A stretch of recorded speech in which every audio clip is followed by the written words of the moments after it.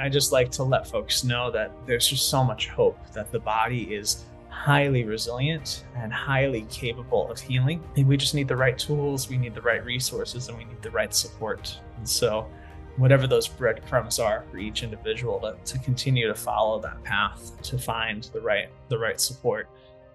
Because we can be finding incredible support, it just might not be the right support for us. So if you find a therapist or healer that doesn't resonate, that doesn't mean healing or therapy isn't good. It just means that's just not the right fit for you. So don't give up. You need to be an advocate for your own healing, for your own mental health, and don't give up. The Tom Screen podcast is owned and made possible by Ethical Marketing Service. If your business is struggling with Google or Facebook ads, maybe you're frustrated figuring it out, or there's a performance issue, Ethical Marketing Service has worked on hundreds of accounts and we can help in this area. We offer a 30-day money-back guarantee, and for every direct account we look after, we sponsor a child in a developing nation with food, water and education. If you would like to find out if we can help, it's a free, no salesy consultation call, and the link is in the description. Enjoy the episode.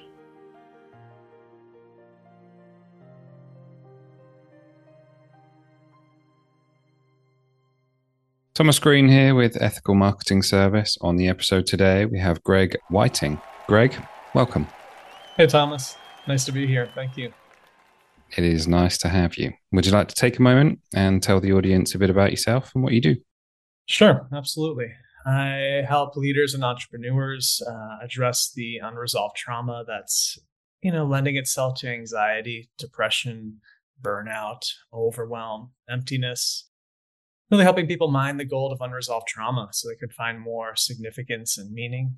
A lot of folks I work with are made of purpose. They're just lacking fulfillment. And so helping them put the fulfillment back in their purpose. Thank you for the introduction. For the sake of clarity, when you say trauma, what's your definition there? Sure. Yeah.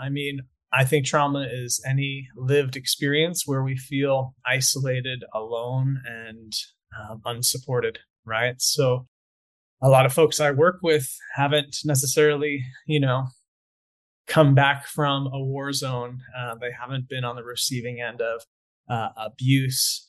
A lot of it's early developmental neglect, right? The lack of consistent, reliable care, which in early development signals kind of a sense of life or death threat, right? If we're not getting our early developmental needs met consistently, reliably, that doesn't sit so well with our body, our brain, our nervous system, right? So we start to have these maladaptations to that stress where we need to hide or perform parts of ourselves to get our needs met. And the perception is our life is on the line. And in some cases, it may be. So yeah, for that sense, a lot of the folks I work with at an early age have learned that they need to kind of be the adult in the room, right? If they're not getting their needs met, then they need to meet their needs, and they probably need to take care and meet everyone else's needs. So a lot of times that kind of is showing itself as kind of this pedal to the metal mindset and hustling for one's worth and putting everyone else's needs in front of your own. So taking care of everything, right? Not being able to delegate, not being able to rely on others and lean on others and trust others. So kind of this hyper vigilance and this hyper independence, which is, a fast track to burnout. So would you say a lot of the people that you do help, it is more about the childhood neglect that you were referring to rather than some form of PTSD, for example? No, I work with plenty of PTSD. I partner with a psychiatrist who sends his PTSD and complex trauma patients to me when he realizes that, if they address the PTSD, they probably won't need to be so dependent on the medications I'm providing them. So it's the full gamut. But in terms of a lot of the high performing leaders that come in my door, a lot of it, are the folks that don't necessarily identify with trauma because, I think the lack of emotional attunement in early development is more insidious, right? Nothing bad happened to me. Well, Kind of. It's like, yeah, maybe the right good things didn't happen, which has an adverse effect. So that population doesn't necessarily identify with having trauma. That's kind of something that's discovered along the way. But no, most certainly, I work with lots of survivors of sexual assault and abuse. That's a big piece. I've worked with plenty of veterans over the years, and so PTSD is a big part. I've heard it said that during childhood, if you're not getting your developmental needs met, as you said, that the brain can't really handle it at that age, so it sort of blocks it out for a while and sort of keeps you going until later on in life, where you then have to deal with those unresolved issues. Do you think that that's the case?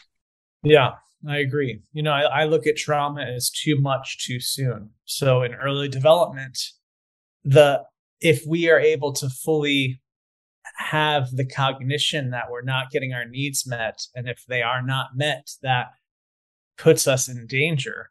That's like far too overwhelming for a fully undeveloped brain to acknowledge, right? And so, yeah, we instead, on a subconscious level, know something's not right, but we turn the arrow at ourselves, and then the narrative becomes, well, something's not right here. It must be my fault. I'm bad or I'm wrong, right? And that has a way of catching up with us in terms of patterns of shame, right? And people pleasing, and just being completely on guard to make everything okay by being perfect, being the caretaker, being special. And so healing is really slowing down so we can become present to the parts of lived experience that we have historically rushed over, which is really counterintuitive in our culture because we're all on the go. We're all a few steps ahead. So, learning how to slow down, how to pause, how to develop presence, and build a robust relationship with ourselves. I think healing is our capacity to be with ourselves and derive a sense of okayness. And that's where a lot of reparenting occurs, this robust relationship from self to self. So I've heard in previous conversations that you've said that you are a healer. The definition there would be helping people to slow down to, I don't know if you'd phrase it like this, but perhaps live in the moment more. Is that accurate? Yeah. And, I think some folks don't necessarily, people might not pick up the phone and rush to speak to me when I say this, but my job is to really help people feel the pain they've historically not been able to feel, right? And how do we help their bodies start to process and metabolize the residue of trauma that's stored in the tissues and the cells, right? So healing is broadening the window of tolerance so we can become present to the adverse experiences that we maybe froze around. The idea of a bird that flies into a window and drops to the ground. In some cases the bird does die, but in many cases the bird is just in shock, right? And it takes a while, but eventually the bird just starts to twitch and shake off the shock. It can start to make sense of the tremendous impact of flying into the window. That's trauma. And once it can make sense of that impact, it gets its senses back about itself and it can fly off, right? So we don't shake off, the imprints of trauma so well. We continue to carry them. And so then parts of us, parts of our identity become kind of frozen. And so healing is helping to thaw that out. And the more we have that capacity to thaw out those frozen parts, we are broadening our window of tolerance. So we have a greater capacity to stay in an optimal zone of arousal where we're less likely to flip our lid and lose access to our upper brain of logic and reason, right? But when the nervous system gets flooded, we're going to lose that access to logic and reason and default to more of the survival brain. And I think that's, as humans, that happens, and healing then affords us a greater recovery time. And Healing helps us gather data points each time we flip our lid and default to the reptilian brain so we can better understand kind of the dynamics that are at play. And that understanding is where we gather more awareness, which lends itself to more healing. That's how we get to know the parts of ourselves that are wounded and hurt, that are scared, isolated, alone, alienated, and that want tending to, that want support, that want love, that want connection.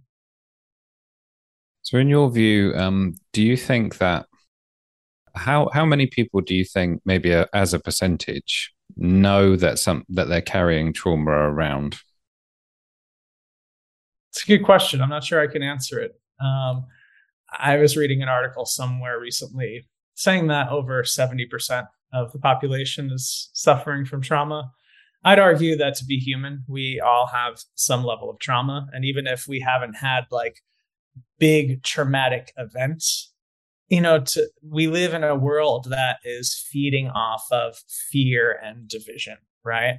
And I think just the way we are set up as humans to develop, through our five senses, we start to develop a individual sense of self that is separate from the other, which is going to set up all sorts of dynamics around how we perceive ourselves in relationship to other, right? And that can set up a dynamic of just feeling separate, feeling alone, feeling isolated. And then if we're harboring any challenging lived experiences from that place, and we haven't developed a capacity to, be in relationship through our hardships, that's going to start to compound and imprint as trauma, right? And I look at, the conscious mind is just the tip of the iceberg. It's what we think we believe. And the subconscious and unconscious mind is the underbelly of the iceberg, which is what we truly believe. And that's stored in the body, right? And trauma, the imprints of trauma get stored in the body. And that's what will create all sorts of stagnation of emotion, which compromises the immune function. That leads to increased inflammation. That's going to, fog the brain and create all sorts of hormonal imbalance. And then all sorts of behaviors and beliefs start to get organized around feeling isolated, feeling alone, feeling on guard, feeling unsafe. So healing's helping to kind of break up that residue, that we're carrying, so we can start to live in more of a relational capacity where we feel that it is okay to be in relationship, not only with ourselves, but with others. Thank you for that. Coming back to your analogy just for a second, and instead of it being a bird, let's say it's a human being, and they smash into some glass or something probably more common than that. What would a healthy response look like instead of maybe carrying that trauma around? How would that look to a healthy person? Yeah. I mean, literally the twitching that the bird does, we can emanate that. Say the same. We can literally shake off our stress response, right? Shaking. I'll sometimes have clients shake and literally start to release the stress that is accumulated in the body. Right? We're carrying so much stress, and most of us are living kind of from our neck up, right? Because that freeze response, we've kind of landed in a place where we no longer feel safe in our body, right? So the shaking can help to release, the lack of safety, the stored fear that is in the body. Another analogy, if you will, is just the image of a gazelle being chased by a cheetah. But the gazelle, the moment it realizes it's no longer in danger, literally does a ritual shaking and then instantaneously goes back to eating grass from a very relaxed, parasympathetic, rest and digest mode. Where if we have a near-death life experience, or even just, an email that triggers us, or a bill that comes in the mail, whatever our unique stressors are that actually are not life or death, well, we're going to keep replaying them in our mind, right? And we may text or call a friend about it. We may post on social media about it. We may be in the safety and comfort of our own home and just keep replaying it like a 3-ring circus in our brain. So, I think a mindfulness piece, which is an important component of healing, is reorienting the mind from pain, from danger, from negativity to possibility. Negativity bias, the brain is always going to orient more towards what's wrong, what's dangerous than what's good and positive. So it's literally training the brain to actually focus on what's possible. And that's like training a muscle, right? It takes work, it takes practice, but that mind training is so critical because the mind is always going to default. And so that's work. So you'd shake it off with a bit of Taylor Swift and then do some mindfulness, and that would be a healthy response to something detrimental like a triggering email. Yeah, because the triggering email is like, it's the end of the world, and all the what ifs, the catastrophizing, making the worst case scenario out of it. So the mind training is, well, what's the best case scenario here? What's actually possible if it all goes right? What's possible then? We need a baseline of safety. So, right, the shaking is just one. I talk about a lot of grounding and modulation practices. So when the nervous system gets flooded and we lose access to the upper brain, how do we recover and come back to the upper brain instead of staying in this default of survival?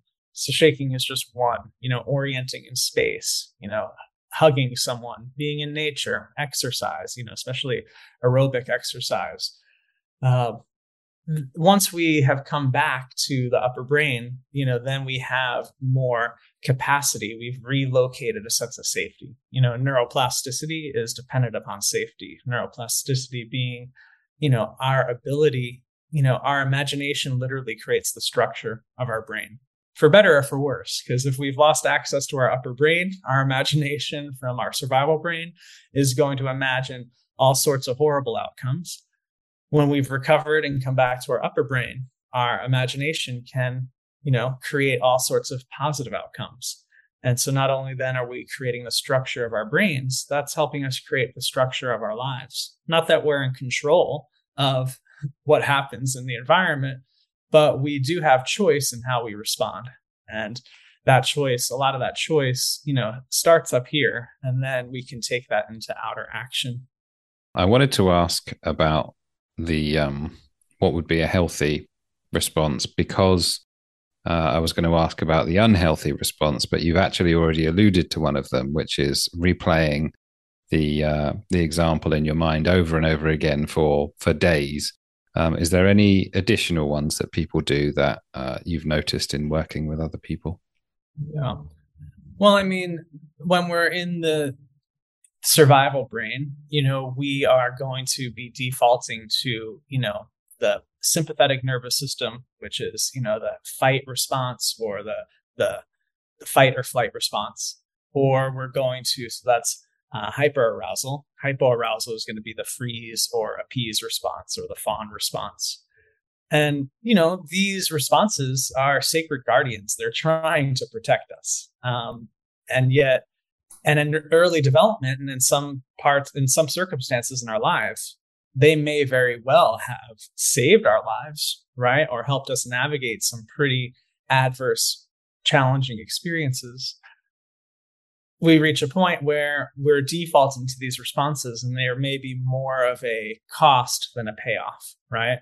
So then it's understanding that we don't want to fight against these responses. We want to understand them and maybe realize that they're not quite as necessary today as they once were. So we can start to live in greater presence. One of my clients, I think she heard it from a therapist of hers, said that which is hysterical is often historical, right? So are we actually responding to what is, or are we responding from some historic imprint of energy that's still kind of running the show?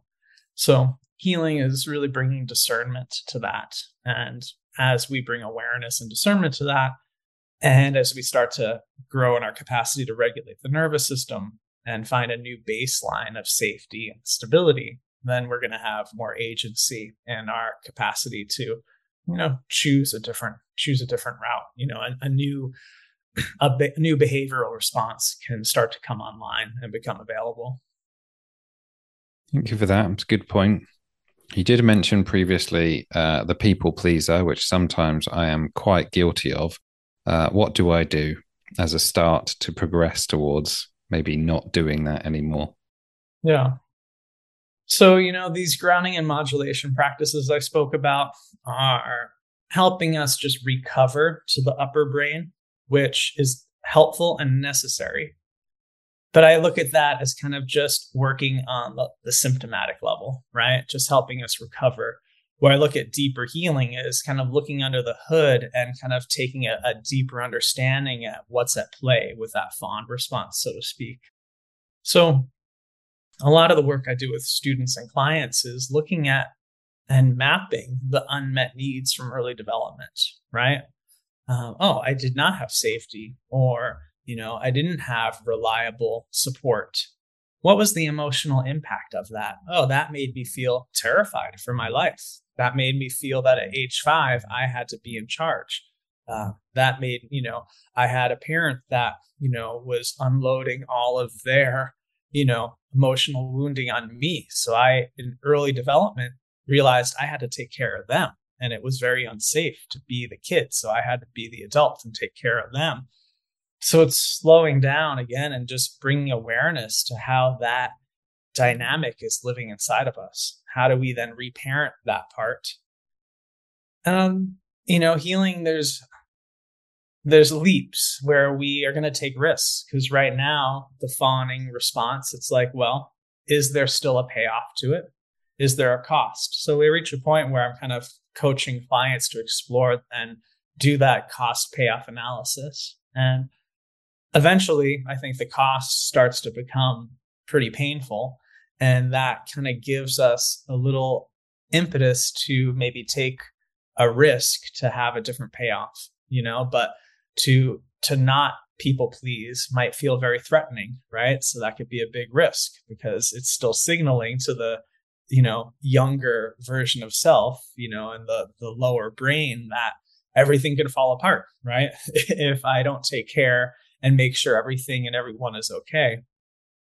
But as we're broadening the window of tolerance, we develop enough capacity that we're willing to take that risk.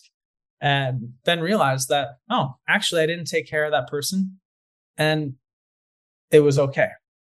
And that starts to lend itself to a repair experience where it's signaling to the brain and the body and the nervous system that maybe I don't need to do that anymore, right? And once you get a taste of it, I think healing is 2 steps forward, 1 step back, right? It's not a one and done. It's not a direct path. There are no silver bullets to healing. But as we get a taste of that, it signals to our system that that's possible. And so we're maybe that much more willing to take a risk again and again. And the more we start to settle in the repair experience, that taking those risks have actually been paying off and haven't been costing us too much. That becomes more of a baseline, right? And even when there is a consequence, we have developed a greater capacity to sit in the discomfort of that, consequence. I'm thinking of a client who, they are very much a yes person and they run a company, right? And that can become pretty problematic when they're saying yes to everybody, because the thought of people being angry with them is just very destabilizing. But through the course of our work together, they're getting more comfortable with people being pissed off and realizing that that's not theirs to manage. It's not their job to make everyone happy. And they're realizing that someone could be disappointed or upset, not get their way, but actually still be a part of the team and still show up and actually have no ill feelings towards them. And it's actually okay, right? And that's just part of the messiness of just being human. But we broaden our capacity to be in the messiness and to know that part of being human is making mistakes, right? But not defaulting to, I made a mistake and that means I'm bad and horrible. Oh, I made a mistake and that's something I can learn and grow from. So then we're starting to register that actually failure is a part of our growth, as opposed to a big, stain on, our humanity. Thank you for that. In your answer, a couple of times you've mentioned reparenting. For those that don't necessarily, or they're not aware of the term or much about it, would you mind sharing what that means to you? Sure. And I could share it from my own healing journey. I am 3 inches taller today than I was 25 years ago. I used to suffer from just horrific chronic pain, anxiety, and depression. The type of pain that just robbed me of all hope. And it felt like I was fighting a monster inside of myself, this pain, right? I was just completely at odds with this pain, fighting against it. And my healing journey helped me realize and discover that the pain I was fighting against was just a wounded part of myself, right? So instead of fighting against this wounded part of myself, healing is actually opening up a dialogue, a thoughtful, caring dialogue that this wounded part of myself actually needed in early development and didn't necessarily get. But now as an adult, it's no one's job to parent that part of me, but my own. And so developing that capacity to, be in a compassionate, curious relationship with our hurt. Our culture doesn't create much space to be with pain, right? Especially, in the professional world, everyone's putting on a smiley face and, we have a job to do and let's go, let's go, let's go. And sure, there may be a time and a place to be with our pain, but we need to carve that out for ourselves, right? And again, oftentimes to be with our pain is too much. So we then lose access to our upper brain. So, the more we regain access to logic and reason, the more we can be in a loving conversation with the part of our system that doesn't feel safe, that feels isolated, alone, that feels at odds, that feels alienated, that feels othered. And then that part that's frozen starts to thaw out. That part that is separate starts to integrate into the whole. And then instead of feeling fragmented and split within ourselves, we start to feel more integrated. And that's a journey. It's a lifelong journey. We need to question the status of arriving, right? I think we gather tools and awareness that beget more awareness, and we continue to lean into that awareness throughout our lives. Well, you mentioned the before, so that was when you were suffering. I would refer to it as suffering. What would you say your quality of life is like now? Yeah. Well, aside from 3 inches taller, no chronic pain, no anxiety, no depression, still human, right?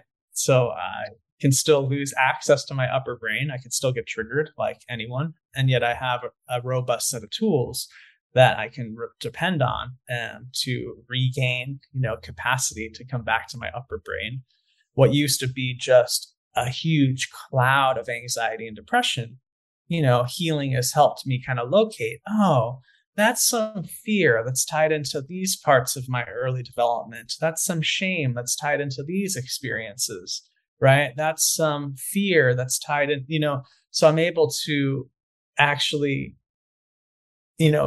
take it all apart. So instead of it just being this huge storm, I can see it as these isolated weather patterns. And so much of healing is starting to create a cohesive narrative so we can understand kind of the through line of these lived experiences and start to understand their influence on us. And that understanding then helps us be less of the effect of those weather patterns, right?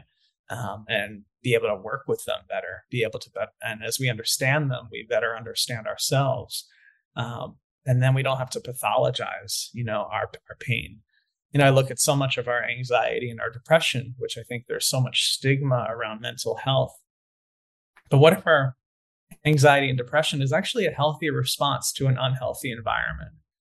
And what if that's our body's wisdom telling us that something needs tending to? And what if that is just coming from a very evolved and intelligent part of ourselves, right? And once we can register that, then we can find a whole lot more dignity and pride as we navigate kind of just the pain of being human. Would you say you're happy? Absolutely. And I also, I say that I have access to happiness, and I have access to grief, and I have access to fear and anger. I don't think there's any good or bad emotions.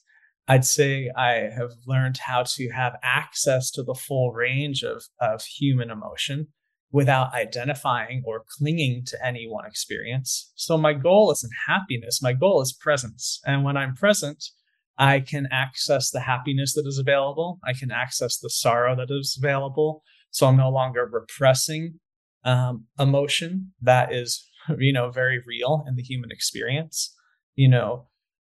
So much of us don't have access to that full range. So then we have an accumulation of unprocessed emotion, right? And so as we heal, we have capacity to let emotion flow through us as opposed to getting stuck. So then if there's a loss, I am able to grieve that loss. I'm working with a client right now that to grieve loss feels too threatening. So they don't have access to actually grieve, right? So to find, our capacity to be present, so my happiness isn't, a 24/7 experience. I'd say my happiness is knowing that I have capacity to the full range of my human experience, and I'm not tethered or organized to any, and I don't have attachment or aversion to any. It's like, what's here is here. Oh, there's some shame that I get to look at right now. All right, let me look at that. What's the message inside of that? How does that want to inform me? What action do I need to take around that? Right. So our emotions become very informative. There's a lot of intelligence and information inside of our emotions that often guide us to what needs to be communicated, what needs to be acted upon, what boundaries may need to be set, what goals may need to be set. So they become part of our GPS. Very important. And, trauma, that freeze response, suppresses our access to our emotions. That bird that is frozen has left its body. It's left its bodily experience. So it's left its capacity to feel itself. And so when we lose our body, we lose that internal sense of touch, interoception. So we lose our ability to feel ourselves. And in doing so, we lose presence and agency. So, healing affords us a lot of agency to feel the full range of our humanity. So my summary of that is that your emotions don't pull you around. You're in control of your emotions. Is that fair? I don't like to use the word control but I do have tools. So, I can witness emotion. So if I'm in an emotional storm, which again, sometimes that's part of being human, but I can become the witness of that emotional storm. And so I can still be present to say, a client or a friend, right? So the emotional weather doesn't have to fully dictate my moment to moment experience. So, but I don't like the idea of control because I think can imply more suppression. I feel more skillful in how I relate to my emotions. Yeah.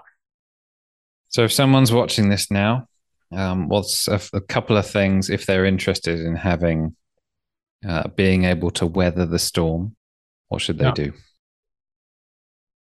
So there's no one. I think there's as many approaches to healing as there are humans, and I am very much an advocate for a trauma-informed approach to healing, which means that each of us gets to inform our own healing journey. And so I think there's different breadcrumbs that lead each of us to our healing path. For me, it was time in nature and music and body movement and mindfulness that kind of then led me to energy medicine. For other people, it may be, therapy. And, there's just so many different approaches. But how I work, the tools I've developed kind of are working with a trauma and neuroscience roadmap that kind of give us help us get our bearings straight, right? And somatic and mindfulness-based practices, which help us really get in touch with our body, because there's some pain and wounding that we can't think or talk our way through. We need to actually feel our way through it. And that's also tied into the mind training to then shift our identification with pain, shift our relationship to pain and possibility. And then for me, energy medicine has been a huge component of my healing. It's a huge component of what I teach and what I share and practice with my clients. And the energy medicine is really the vehicle for healing that's helping to neutralize and break through and dissolve the imprints of trauma and the residue of trauma stored in the physical body. And that's going to help to calm the cardiovascular system, regulate the nervous system, boost the immune system, which I think those three pieces alone are really key factors to helping activate our natural ability to heal. And that's the essence of my work. As much as I help people heal trauma, I don't really focus on trauma. I focus on helping people get aligned to their innate wisdom. And innate wisdom is a term that was developed in chiropractic decades ago. If we get a paper cut, there is a healing intelligence or a healing mechanism that sends platelets and proteins and orchestrates all these biochemical transmissions to heal the paper cut. And that innate wisdom is healing the paper cut while we're having this conversation, while we're sleeping. It's healing without us having to think about it. And so I think the greatest access to healing helps us bypass the brain, because there's a lot of stuff we just can't think or talk our way through, and just aligns us with our innate wisdom. It helps to break up whatever stress and trauma has distorted or blocked our connection to our innate capacity to heal. And once we reconnect to that innate wisdom, our faculty, our capacity to heal comes back online.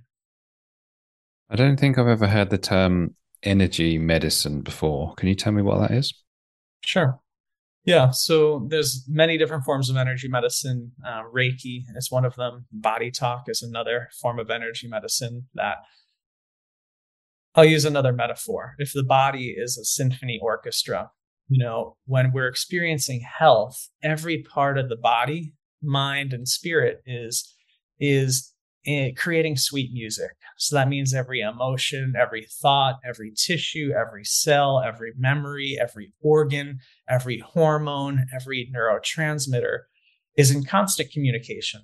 And that innate wisdom is like the conductor of the symphony orchestra, and it is helping all of those different parts create this music. And they're all in tune, they're all listening to one another, and they're all playing in relationship to one another.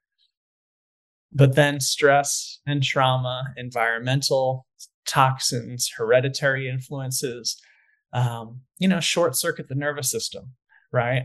And so all of a sudden, the communication between all these parts starts to break up. So let's say the heart and the liver were communicating. They start to turn their back on each other. They're still playing their own instrument, right? But they're not playing in tune anymore. They've kind of forgotten that they're a team. So energy medicine is, so then instead of music, we're creating a whole lot of noise. Energy medicine just helps to break up the noise. Energy medicine helps to restore the relationship between all the different parts so they come back into a harmonic resonance.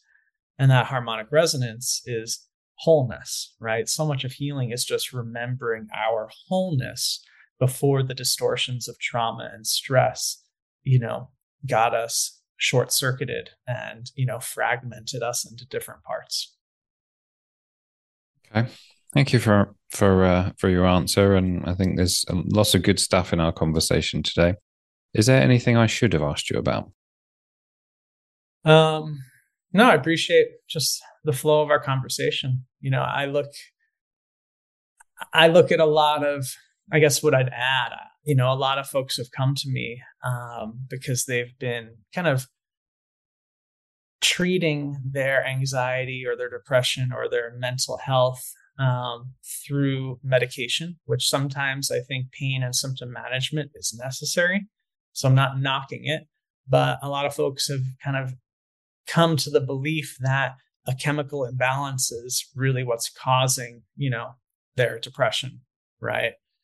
And that just hasn't been proven. That research has not proven that. And I look at chemical imbalance as really, again, the tip of the iceberg. And we want to look at the causative factors beneath that. And many times over, I've seen if we actually address the trauma beneath the chemical imbalance, not only does the chemical imbalance start to repattern and heal, but so does the, manifestation of depression and anxiety and pain. So I just like to let folks know that there's just so much hope that the body is highly resilient and highly capable of healing. And we just need the right tools, we need the right resources, and we need the right support. And so whatever those breadcrumbs are for each individual to continue to follow that path to find the right support. Because we can be finding incredible support, it just might not be the right support for us. So if you find a therapist or healer that doesn't resonate, that doesn't mean healing or therapy isn't good. It just means that's just not the right fit for you. So don't give up. You need to be an advocate for your own healing, for your own mental health, and don't give up. Because no one else is going to do it for you, right? Yeah, it's our job. Yeah, we're here to care for ourselves. Well, if people want to follow you or connect with you, where do they go? Yeah, gregwhiting.com is where folks can learn more about me and my private practice. I do work with a select amount of clients one-on-one. And prismamethod.com is where you can learn more about my online course and community. And that's where you would learn the trauma and neuroscience roadmap, the somatic and mindfulness-based practices, and the energy medicine. Well, thank you for that. And I appreciate the value you've added today. For everyone listening, please review the links in the description. And Greg, thanks for being a great guest today. Thanks for having me, Thomas.